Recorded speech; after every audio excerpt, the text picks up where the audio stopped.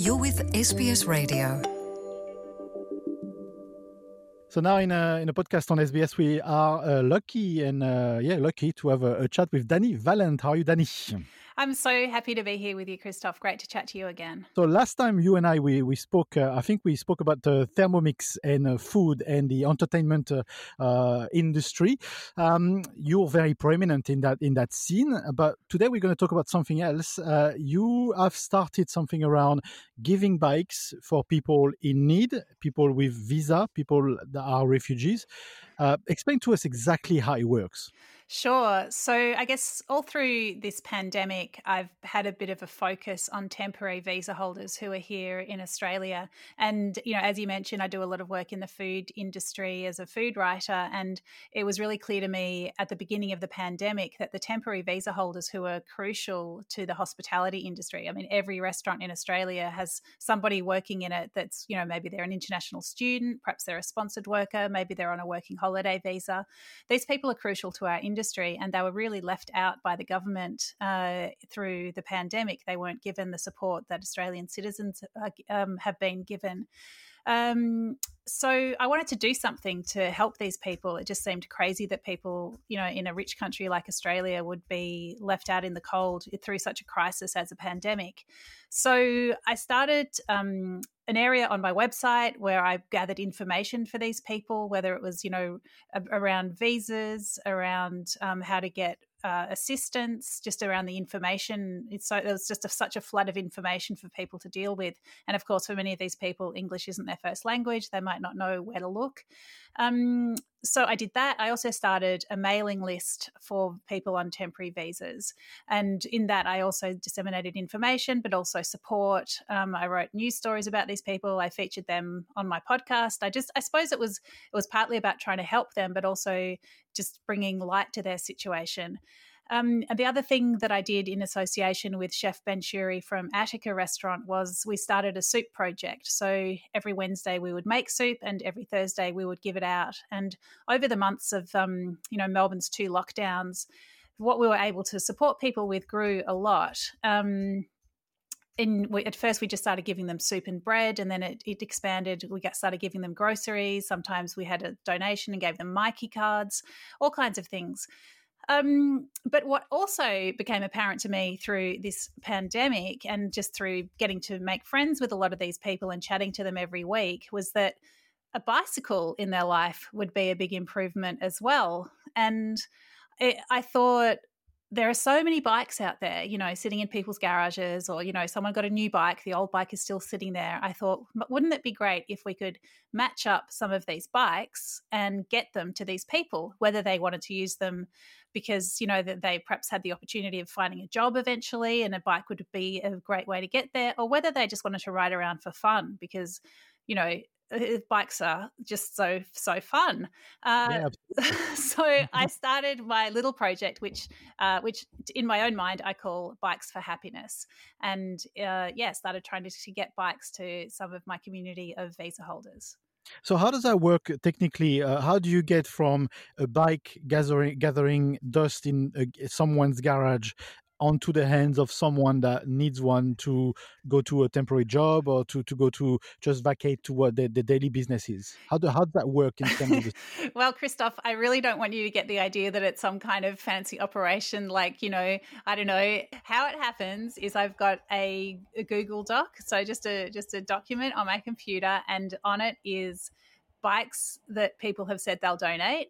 I've got a couple of people who are able to fix up bikes, and then I've got a few people that can transport bikes, because during Melbourne we had this long period where we were very restricted in our movements, and so it was, you know, often to get a bike 7 kilometres involved a couple of people because each person could only go 5.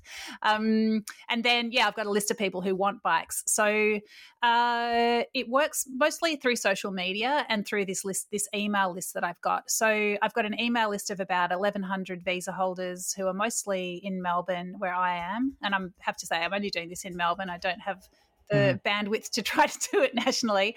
And it's very ad hoc and it's quite slow and it's not that well organised. But in the end, things do happen. People offer bikes. People collect them, take them to the person who's going to fix them. That person fixes them, and then the visa holder either comes and gets it, or the person takes it to them. And it's so funny because it's happening, but I have not touched a bike myself. So I'm running this project, but I don't. What I'm really doing is connecting people who want to help with people that can be really quite simply helped by the simple and beautiful act of getting a free bike.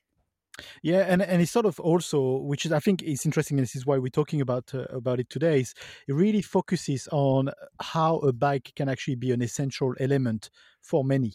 And not just an entertainment element, not just an element of sport, but for many, it's actually a very simple way to move around.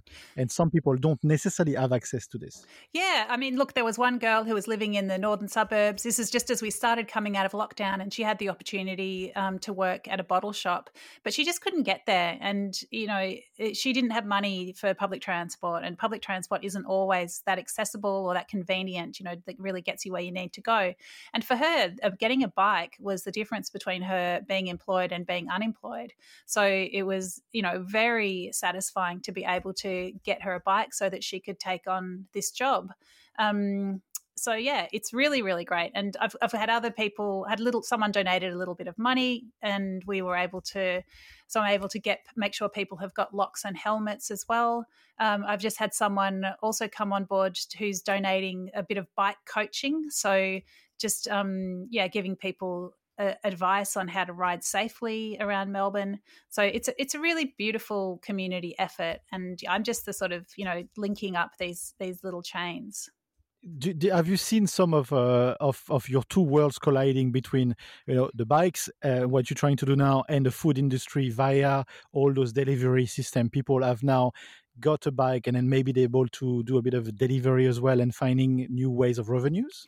Yeah, I don't know of anyone who's specifically got a bike and then is, doing food delivery, but it definitely, it's a big issue. A lot of these, when I'm talking specifically about riding and riding safely, I do feel very concerned when you see some of these, internationals who perhaps aren't used to riding around next to trams or whatever it is, and they're wobbling around with their massive, delivery backpacks on. There have been, a number of temporary visa holders who've actually been killed, and I'm sure others have been injured while doing food deliveries through the pandemic. So it's something that's really on my mind. I'm so happy to get bikes to people, but I really want them to ride safely as well. Yeah, and hence the bike coaching as well. Exactly. Yeah. How big do you want this to grow? I think it's pretty grassroots. I mean, I think it's a really nice way to connect people. And I think one thing we've probably all noticed through this pandemic is that people are basically very kind and very good, and it's a pleasure to give them an opportunity to exercise that part of themselves. So I'll definitely keep going with it, but it is pretty grassroots and pretty ad hoc, and I'm quite content for it to just go along slowly. And every bike that gets passed on to somebody is a little blast of happiness for me, and hopefully for them as well. So we're not necessarily doing a call out of all the people here listening to this podcast that have bikes in their shed. Honestly, I'm happy to put them on the list, and slowly, hopefully we'll get to you. But I would love some bikes to give away. That would be brilliant. There you go. So how do we contact you? You can contact me hello@danivalent.com. So it's DANIVALENT.com, and just put subject line bikes, and I'll get to it. Thank you, Dani. Thanks, Christoph. You're with SBS Radio.